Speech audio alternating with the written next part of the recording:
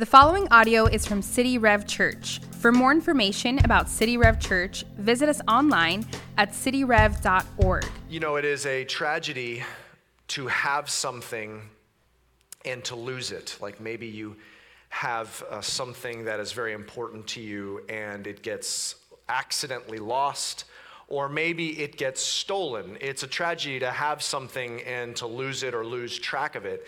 But there's a different type of tragedy when you have something and you squander it. Like to have something and by your own neglect, you lose track of it, or you lose it, or you waste it. That's a different type of tragedy. I want to give you an example of that. There's a woman in Britain that in the early 70s, or mid-70s, I should say, her name is Clarissa Dickson Wright. Clarissa Dickson Wright, she was a successful attorney in London. She did very well. She made a good amount of money. And in the mid-70s, unexpectedly, her parents passed away. And they left her a huge fortune. Adjusted for today's standards, we're talking like over $17 million. All of a sudden, like overnight, she has $17 million, which she's got a good career. You know, she's got great earning capacity and earning potential. And so she should have been set for life. She could have quit and not worked ever again, or she could have kept working and maybe set up future generations. I mean, she was set. But she squandered it. And over the next few years, she started pursuing every luxury she could get her hand on. She abused substances. She'd go on extravagant vacations. She'd charter yachts and expensive airplanes and go to the most expensive places and just blew through the money. And in just a few years, by the early 80s, from all of her partying, she could no longer practice law in London. And on top of that, she had gone through all of her money and all of her inheritance, and she was penniless. She actually became homeless just in a few years.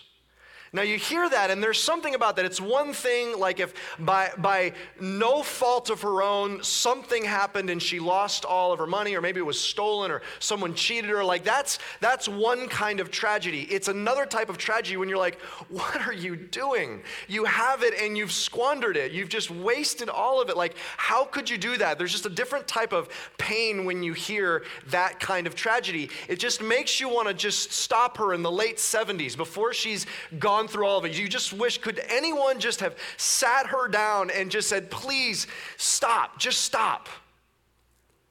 Just stop what you're doing. Well, I got this vacation. No, just stop. Just stop in your tracks. You could still redeem what you've got. There's not only, so much that you could do for your own life, but there's so much you could do with that money for other people's lives, for future generations. I mean, there's so much you have. Don't waste it. You just wish someone could have stopped her and said, don't squander it. See, squandering something is a different type of tragedy. And in some ways, it may be even a harder story to hear. Now, let me just take that idea of squandering and bring that over into what we're talking about today. Because if you're hearing this today, there's something that you've been given. Not even something that you earned. It's not something you earned. It's not something that you worked hard to get. It's just something that you have been given.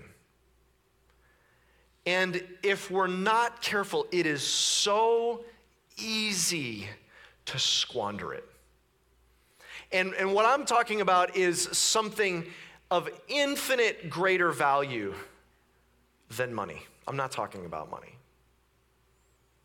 It's something, it's not money. Maybe it's some kind of more like, bigger thing, like, I don't know, like a power or a right that you have, freedom or whatever. No, it's higher than all of that. We have been given the opportunity to worship the living God. And if that is squandered, that would be the greatest tragedy imaginable. a horror. And so, because that's something so easily squandered, there's a passage that cries out to us and says, stop. Just stop what you're doing right now. Don't miss this opportunity to change course. I want to take you to this passage, and I want us to explore this passage together. It's in the book of Jeremiah. We're going to go to chapter 2. This is, Jeremiah is in the Old Testament. It is one of the prophets. If you have a Bible or Bible app, go to Jeremiah chapter 2. We're going to pick it up in verse 9. Let me give you the background of where this is situated in the story of the Old Testament. Jeremiah is many, many years after the time of David. So if you can think of when David was the king, he passed on the kingdom to Solomon. Solomon's sons, they split, the kingdom got split.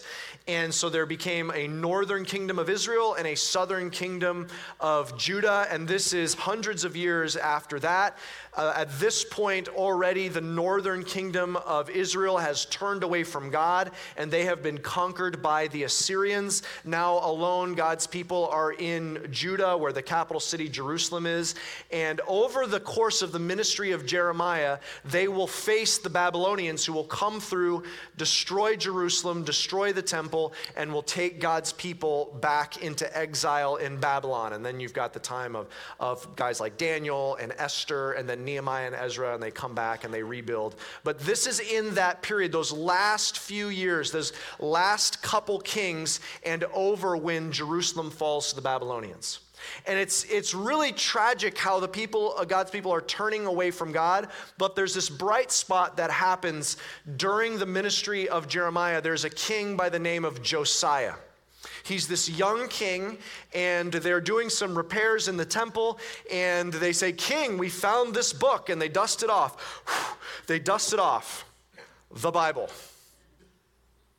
And he says, "Wow, that seems like that's an important book. What does it say?" And it reads the law on how they should worship God and God alone. And Josiah is horrified because they've actually set up idols in the temple. And there's worship places to other idols all around throughout the people of God. And Josiah does what no other king has the capacity to do. He brings down and crushes and disintegrates down into tiny pieces. He grinds them down to dust, all of the idols. He just tears them down. And it's an incredible moment of returning to the Lord. Unfortunately, his son goes the exact opposite direction, brings all the idols back, and the Lord allows them, the people of Judah, to get taken into exile. And this all happens through the ministry of Jeremiah. I want you to hear, this is right in chapter 2, so it's the beginning of the book. Here's what God is saying through Jeremiah to his people. Let's pick it up in verse 9. "Therefore, I still contend with you, declares the Lord, and with your children's children I will contend. For cross to the coasts of Cyprus and see, or send to Kedar and examine with care. See if there has been such a thing. Has a nation changed its gods, even though they are no gods? But my people have changed their glory for that which does not profit." These are some really strong words, and through this text, we're going to try and just get a grasp of the gravity of these words. The first things it says is God says, "I will contend with you." Now just let that just sink in for a moment. That should be, literally, this is not an exaggeration. Like, you can't overestimate how utterly horrifying that is. I was just thinking about something that happened. It was several years ago. Rebecca and I, before we had kids, we had a cat. I'm sorry, okay? Everyone makes mistakes, all right? We had a cat, and his name was Gorg. We called him Gorg. And he was kind of a funny cat, and he was just weird things would happen to him all the time. And there was this one time where I think we just brought in the groceries, and so there was all these plastic bags from Publix sitting around, and he sees this plastic bag, and under the wind from the fan, it was kind of crinkling and moving, and that got his attention.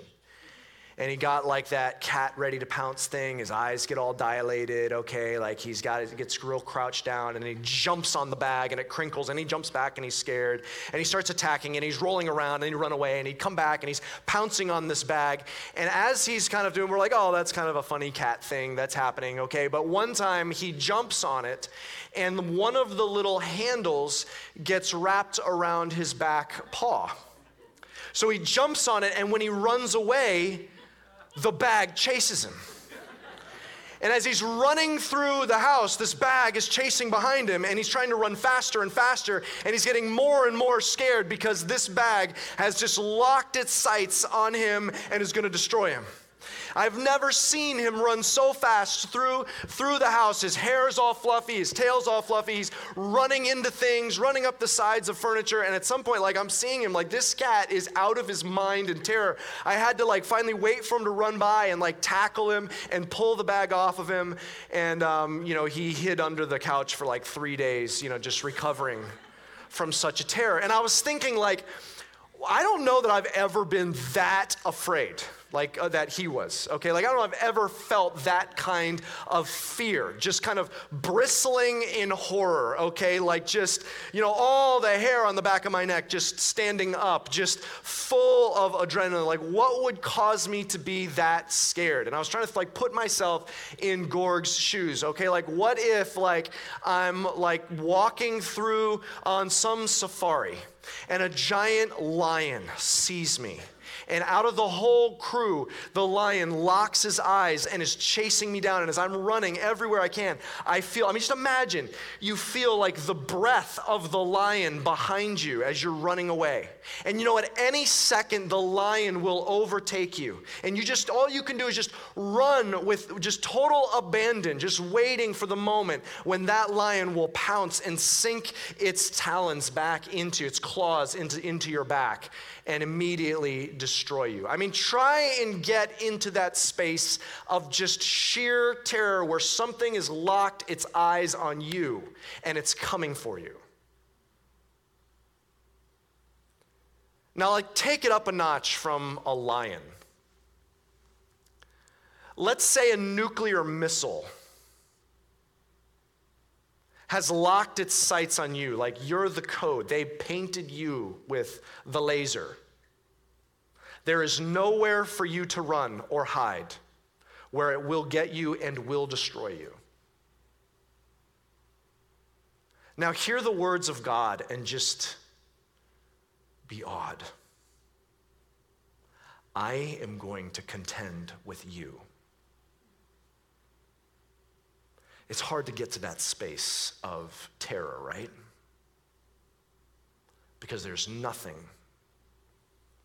that is a fraction of the power of the one who wields the universe. And he wants to contend with his people.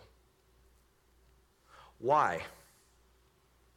He says, well, look, from Cyprus to Kedar. That's basically saying, for our language, if we were to say it, we'd say, look coast to coast. It's basically from the far west to the far east. In fact, here's a map. I'll kind of show you literally what he's talking about here. If you can kind of get your bearings there, you see the Mediterranean Sea on the left there, and you see that island right there, that's Cyprus, that's over towards the coast where Israel would be, a little farther south in Jerusalem. He says, look to the coast of Cyprus. He says, look down to Kedar. The people of Kedar were nomadic tribes people that would live down in the Arabian desert, okay, so down in the bottom right corner. So he says, look to the west, look to the east. He's saying, look at the nations in your entire region. He says, the nations that you know of, have you ever seen this happen before? Look at all of those nations all the way around you and ask yourself, you know these nations, you know the names of their gods. He says, ask yourself, have you ever seen one of them turn from their gods? Have you ever said okay, we're done with Chemosh. What's Baal all about? Okay, we're done with Baal. Let's look at this God. What about that God over there? He says, have you ever seen them change gods? No. They don't change their gods. And he says, and their gods are nothing. They don't change their gods, and their gods are fake. What are their gods? It's some dude in a village who gets a piece of stone and carves a shape, and then they set it up and worship it. It's stone. It's dumb as a rock. What is a god? It's some goldsmith just carving a shape, maybe an animal, maybe a person, maybe some alien-looking person. And then they fall down and worship it. What is it? It's a thing some guy in some shop made. Gold or silver or pottery or stone. It's nothing. It might as well be a stuffed animal. That's what they worship. They might as well set up a stuffed teddy bear and just bow down and say, oh, whatever you tell us to do, we will do. You will save us. You will send the crops. You will save us from the mighty armies that are against us. They set up these fake, false gods, and they're loyal to them. But what have my people done? He says, you have exchanged your glory for something that doesn't profit. He says, you have been given the privilege of worshiping the living God, and you've been disloyal. And not just, hear this, it's not just you've exchanged something alive for something dead, something animate for something inanimate. You've exchanged the living one, the source of all life, the inventor of life, the one that holds all life together, the one from whom all flows, including our very lives and existence. You've exchanged the living one. That was your glory. I gave that to you. I revealed myself to you, God says. You've exchanged that privilege and that awe-striking honor for something empty. What do you get by worshiping a stuffed animal? What do you get? Nothing. And he expresses the gravity of this in this next verse. I want you to see what he says in verse 12, and let's just try to just grasp what he's saying. Be appalled, O heavens, at this. Be shocked. Be utterly desolate, declares the Lord. Now in here, I want you to see how this is structured. Verse 12 is structured in the Hebrew like this. It's 3 commands. These are commands and then punctuated with a declares the Lord. So these are like, it's really like strong commands, but the commands are to the heavens. So let's just get our bearings before we look at what the commands are. Let's talk about the heavens. About 30 years ago, they sent this spacecraft, Voyager 1, out into our solar system to be taking pictures. And as it was getting to the edge of our solar system and just beyond, they told it to turn around and instead of taking pictures of the universe, to take pictures back towards the solar system. So they've passed the orbit of Neptune and all of the other planets, and it looks back and takes a picture. And in the blackness, they kept zooming and zooming and zooming and zooming and zooming to finally find where a picture of Earth was in our solar system. And this picture is now famous. It's called the pale blue dot. Let me show you a picture of this image that they took. Do you see it? Some of you are like, yeah, I don't see it. Okay, let me show you this next picture. Okay, just go ahead there. All right, you said, I just see a red arrow. Okay, but you get the idea, okay? They had to zoom that so much that the pale blue dot was literally a pixel. That's our home. Like if you were around in the early 90s, like you're on there somewhere, okay? You're running around there. Like that's our home. That's our grand planet Earth at the edge of our solar system. That's not the edge of our galaxy. That's just past Neptune. That's the edge of our solar system. Like, just think about the heavens for a second. They've tried to estimate, like, what's the number of galaxies, okay? Like, how big is our galaxy? I wrote some of these things down so I could remember them, but they say, like, just our galaxy, the Milky Way galaxy, is, they think, 100,000 light years, okay? That's what their estimate for the Milky Way galaxy. It's got hundreds of billions of stars in it. But that's not our solar system, it's our galaxy. Of course, our solar system has one star, but our galaxy has hundreds of billions of suns, okay? So conceivably hundreds of billions of solar systems in them. But how many galaxies are there in the universe? Of course, we can only estimate what that is. And they did one interesting way of trying to estimate that. What they did is they pointed Hubble towards one space in the universe that was just black. There was no light because they didn't want light pollution from other stars and universes clouding out what it could capture. And so they trained it on this one spot in the universe looking out that was black, and they just kept going deeper and deeper and deeper into that for months. They just kept looking at that one spot, and eventually they got a photo of what they call the extreme deep field photo. Here's what they got. They zoomed it out. Here's what it looks like.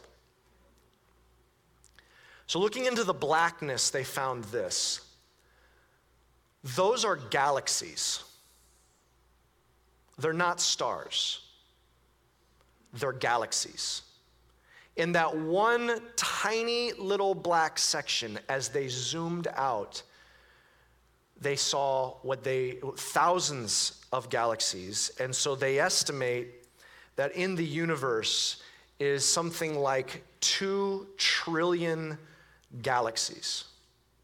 Not 2 trillion stars, not 2 trillion solar systems. 2 trillion galaxies full of hundreds of billions of stars. Now remember, within our galaxy, there's one star with a solar system. And if you go to the end of just that one tiny little solar system, and remember what it looks like when you look back at our little planet, it looks like this.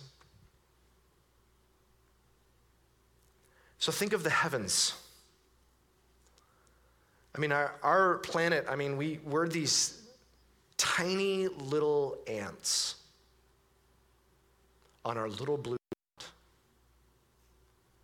that we, rule and lead our planet.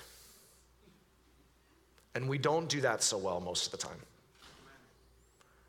They say 70% of our blue planet is covered with oceans, and 80% of those oceans no human has ever seen.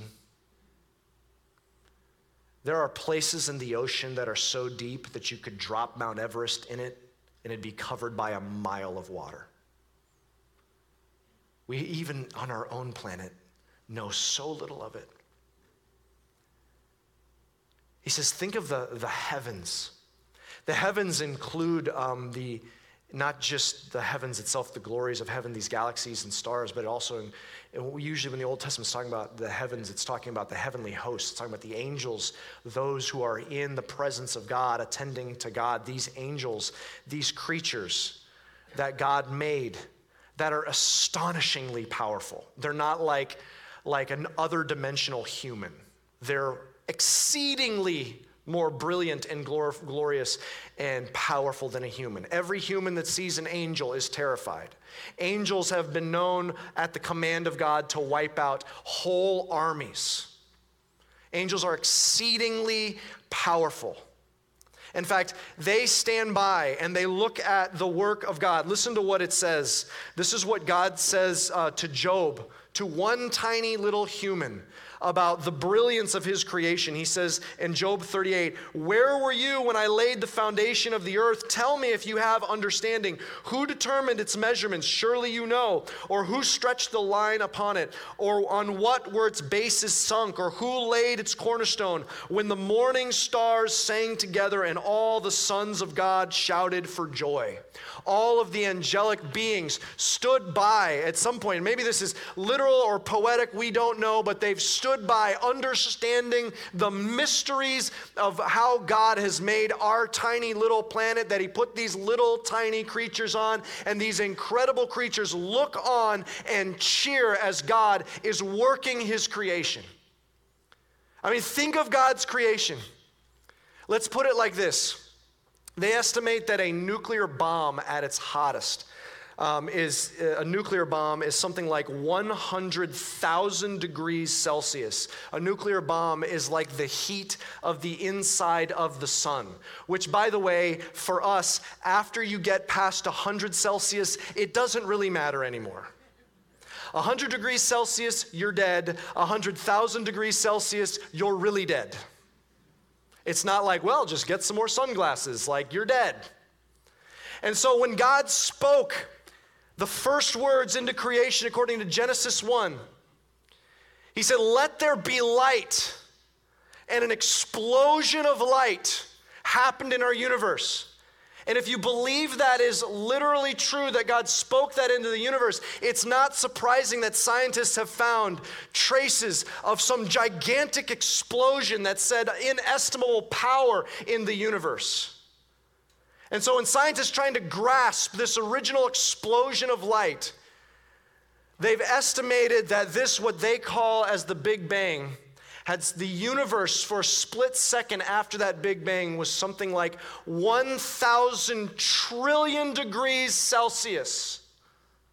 You're really, really, really dead at 1,000 trillion degrees Celsius. That happens when God speaks. And he looks at the glories of heaven, these distant galaxies, these incredible angels, these creatures we can barely grasp. And he commands them by the decree of the Lord. He says, be appalled. Be shocked. Be desolate. Here's what he's saying. I mean, the word in Hebrew, be appalled, it's a command to be devastated. To throw yourself on the ground like you've lost everything. When he says be shocked in the Hebrew, it's a command to bristle and just shudder in horror. Not like a shudder like, oh, that's uncomfortable. Like shudder and bristle in horror like the worst conceivable thing has happened. When he says be utterly desolate, be in ruins, be in waste, like everything has been disintegrated.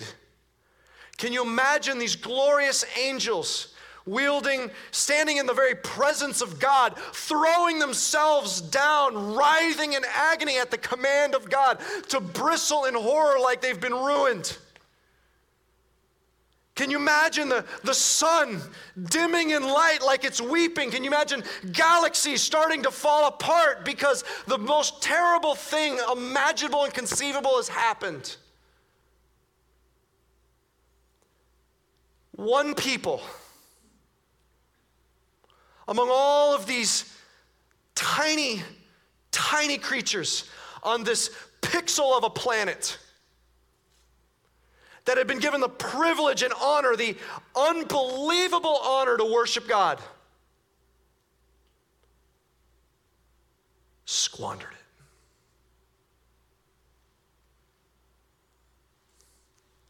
You know, it says there's only one thing that I know of, that it says the angels is a mystery that they long to try to understand. It's that God would care so deeply about these tiny creatures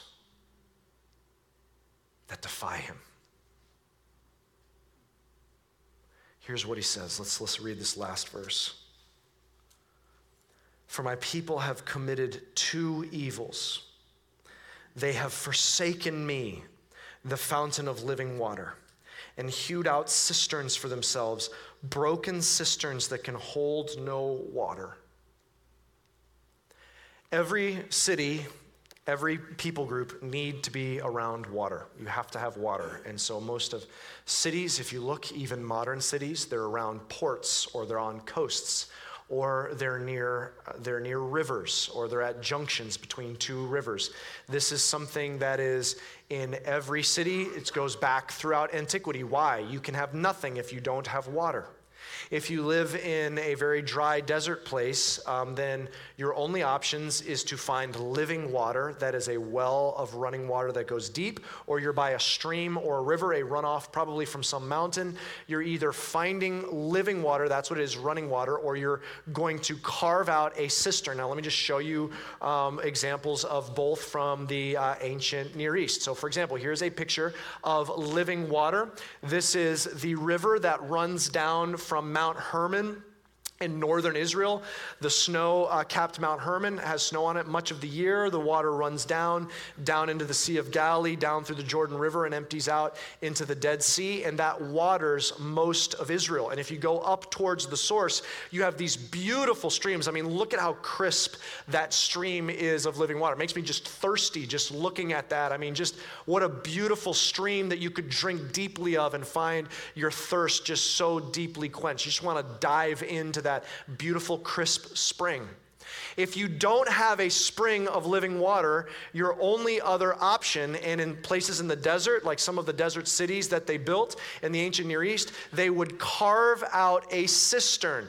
A cistern is something that would hold rainwater, and there are sometimes very intricate ways they would capture the rainwater and run it into a vat that would hold it. It could be a personal cistern for the use of a family or a small area, or a very large system for an entire city. So for example, here is a very large cistern that they would fill that with water. Obviously, they would not crawl down into it typically. This is just, someone, archaeologists kind of exploring it, but they would run water down and they would capture it during the dry season.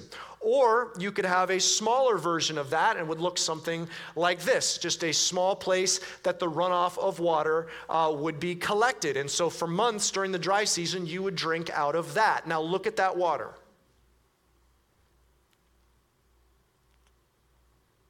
Which would you rather have? A cistern or a spring of living water? That is a no-brainer. It's been a no-brainer throughout all of history. You want a spring of living water. Which sounds more appetizing? Stale, stagnant water that's been sitting in a stone vat for months without moving, or a running stream that's constantly running as snow melts down a mountain? I mean, it's a no-brainer. So if you can live near living water, you want that. It's running, flowing, clean, crisp water, cool water. If you can't have that, you build a cistern.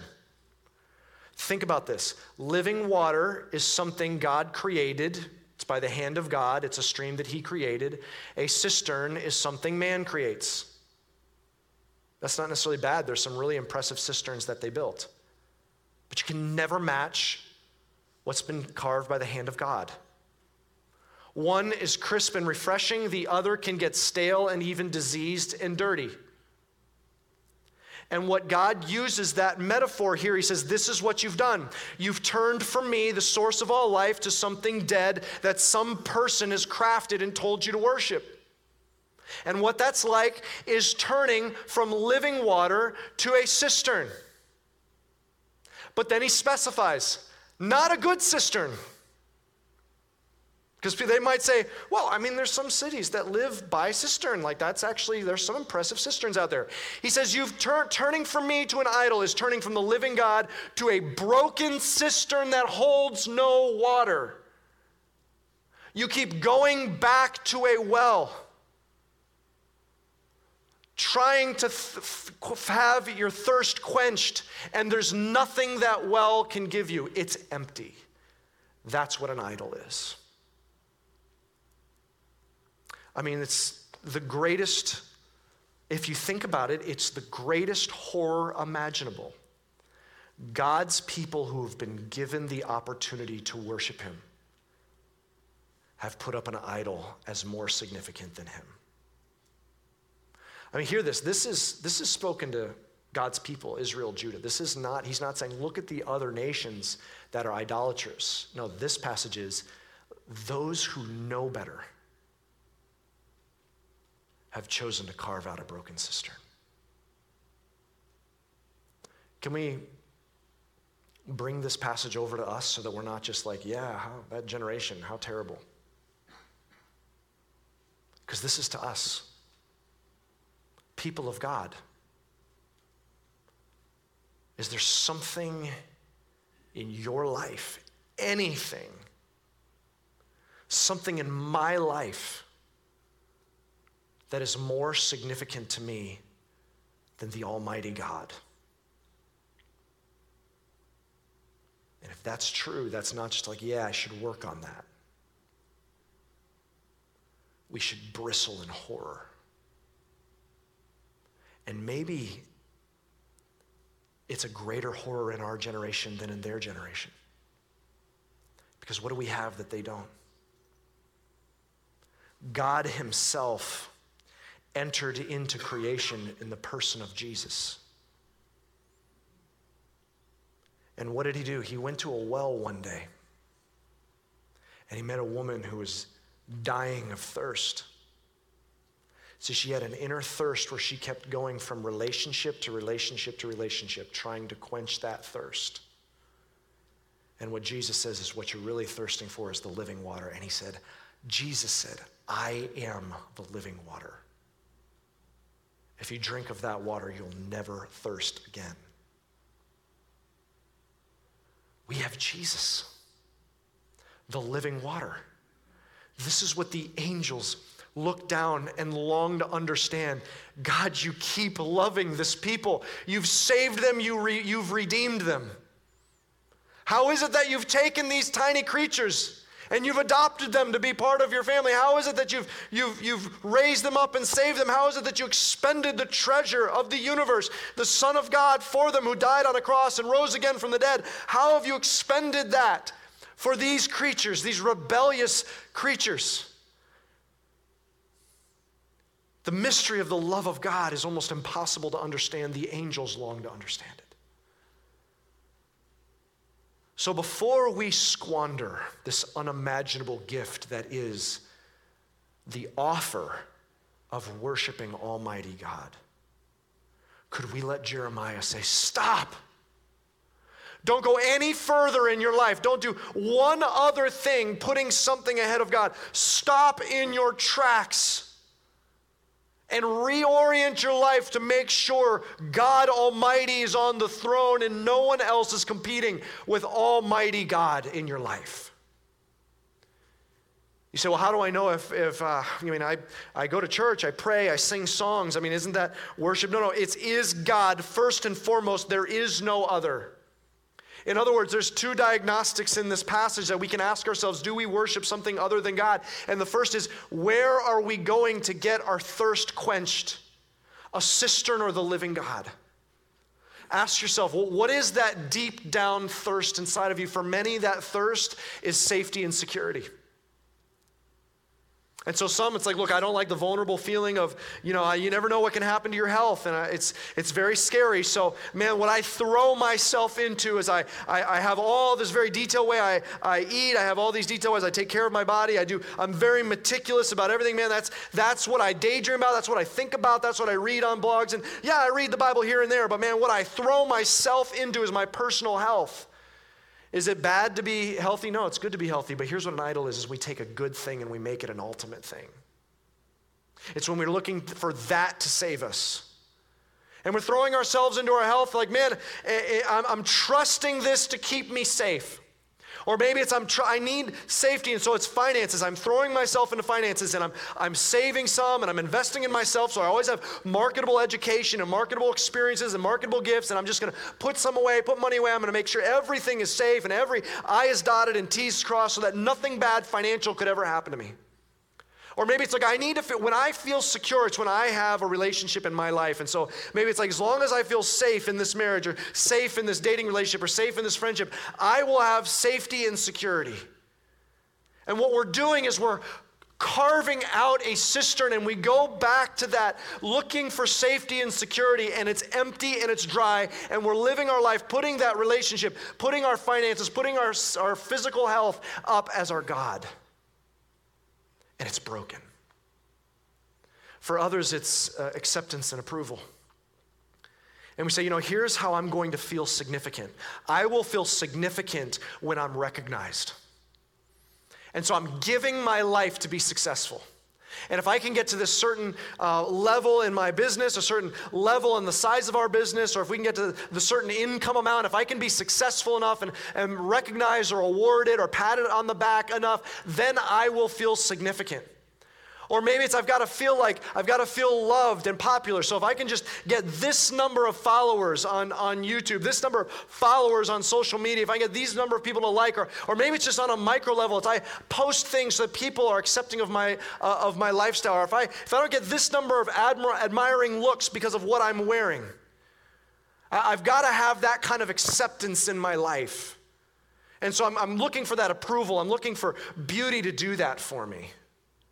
And if I don't get that, then I keep going back to that cistern looking for acceptance with my life. And really, if I'm honest, that's what I daydream about. That's what I think about. Or maybe for someone, it's the pleasure in rest or fun. I just want my body to feel good. And so I give myself to, it's one vacation after next. And if I'm honest, I live for that next vacation. I work. Oh, finally, now I'm really living the life as I'm sitting on that beach, or I'm at that amusement park. Now I'm finally living, and then I go back and I work, and I'm just living from vacation to vacation when I can finally rest and play. Or it's I live for that next chance to go and do my hobby. And really, if I'm honest, I live for this hobby. I live to collect more gear for the hobby, or get more opportunities to do that hobby, or get better at that hobby. Or maybe it's from one hobby to the next. I'm looking for that kind of pleasure. Or maybe I'm just giving my life, just going after one experience, one substance, one food, one thing to the next to make my body feel good. And I keep going back to that cistern, and what I'm looking for is joy, but anything other than the living God, the fountain of living waters, will leave me coming up thirsty. Can we bristle in horror that of all the creatures in all of creation, you and I have been given the opportunity to run to the fountain of living water, and we forsake it for something we carve out of our own hands? And we've seen enough commercials, read enough books, seen enough videos on the internet to tell us, no, this is your God, to the point where we take that God built in some shop in some village and we hoist it up and bow down to it. And it leaves us broken and empty. See, the other diagnostic question is God Almighty commanding the heavens to be in horror and devastated because the worship has gone awry. What devastates us? When you look back over your life recently, the last few years, has there been disappointments that you felt undone? Fears, threats, disappointments where all of a sudden you didn't even know who you are? Writhing before God. Those things that we make ultimate things we use to define us. And they're empty, broken cisterns. May we not squander the gift that we've been given. Because what's the gift? We go to that cistern looking for pleasure and for rest. And you know what the living Almighty God offers us? The joy of the Lord flowing from the inside out, like living water flowing out of our souls. We've got a river of life flowing out of us from the joy of the Lord, which is our strength. He offers a peace that passes understanding. He offers joy in the midst of trials. Why? Because we have the privilege of entering into the presence of the one who's the source of all joy and pleasures. At his right hand, there's joy and pleasures forever, evermore. And he welcomes us into his presence, a place we could never be but by the shed blood of Jesus. What does he offer us? He offers us acceptance like we could never imagine, us tiny rebellious creatures in a small solar system on a minuscule planet. And he says, I'm going to adopt you as sons and daughters, and I'm going to raise you higher than the angels to rule over them as heirs, seated on the throne with the Son of God. You cannot get higher acceptance and love than that. That's who he says you are. How could we have any greater security? Our health, let's just cut to the chase. We're like blades of grass that are here one minute and gone to the next, and no one can fathom that mystery, but you and I cannot stop it. Finances, we know you cannot put your faith in finances. That is something that runs out inexplicably, and no amount of wise planning can stop what can happen to finances. But you have something exceedingly better offered you. You have the one that knit you together and holds you together. The one who has cattle on 1,000 hills, saying, I will treat you like a son and daughter. I am for you, not against you. And I will see to it that I am working all things together for your good. How could you find greater security than that? Christian, do you see what's being offered you from the fountains of living water? Can you celebrate? Can we celebrate what God has done and what he offers you, Christian? Look what he offers us. So can we dethrone this nonsense of our idols and run after the living God that we've been given the gift to worship? What do we do with those idols? Please don't walk out of here and say, you gave me something to think about. Please walk out of here with the spirit of Josiah. Tear down the idols. Break them down. Crush them and never return.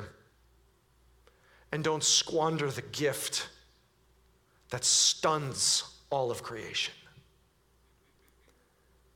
Some things in your life that we worship have no business being in our life at all. Renounce it. Quit it. Break it down. Remove it. Cut it out. Repent from it. Turn the other way and never return. Others are good things that we've made ultimate things. And so they're not something to renounce. It's something that maybe to remove for a season. Fast it. And if that's too scary and too impossible, that might be confirming that it's got too much of a hold on you. Remove it for a season. Other things are things that you can't even remove, but you need to reorder. Put it in the right order in your life. Make your joy of the Lord the thing that is the greatest in your life. Some of you'd say, look, I'm not even sure I've ever had God on the throne. I've had religion. And if that's you, become a worshiper of Almighty God. Jesus, by his death and resurrection, made a way for you to have the privilege of worshiping the Almighty God. And I want to invite you in to be a worshiper of God today. Here's how I'd like for us to end our Bible study time before we enter into a time of worship. Can we just bow our heads and close our eyes in a moment of repentance? Idols are something to repent of. They're things that we call out before God and we say, this is an idol. My success, my career, my relationship, money, clothes, cars, houses, my job, my career, my children, my boyfriend, my girlfriend, my habit. You say, this is an idol, and I repent of it. Turn away from it. It's broken and empty. And be invited to streams of living water. Would you today, idols have a way of making us swell up with all kinds of excuses, all kinds of rationalization, but would you just clearly before God say, in your heart, silently before him, he hears your thoughts, say, this is an idol, and silently name it before God. I repent of it, I turn away from it, I put you on the throne. And ask the Holy Spirit to guide you on what your next steps are. For those of you that are giving your life as worshipers of God, you can only do that because Jesus saved you. So you accept Jesus as your Savior in order to live a life of worship to God. And so I want to lead you in a prayer if you want to begin that journey. It's a journey of joy and fulfillment and thirst quenching. Find that today. Say these words just in your heart to God. Whether you're sitting here at the West Pines campus, maybe you're in the auditorium over there at Cooper City, maybe you're watching online, just make these your words to God. Say, God, silently say, God, you saved me through the work of Jesus. I will give my life to be a worshiper of you. Thank you for loving me that much. I am yours. In Jesus' name, amen. If that was your prayer just then, and you're watching online, what I want to encourage you to do is to go to cityrev.org/faith. Let us know so we can send you a Bible. If you're here and that was your prayer just then, you became a worshiper of God, you put your faith in Jesus, grab that Get Connected card in the seat back in front of you. Take a minute, fill that out. Let us know that you put your faith in Jesus, and then put that in one of the offering boxes before you leave so we can get you a Bible as well. We want to celebrate with you. Church, we're going to close in a time of worship. And what we're going to do is we're going to lift our voices to praise and bless the name of Jesus. This is a song we're singing. It's not for us. It's not to make us feel good.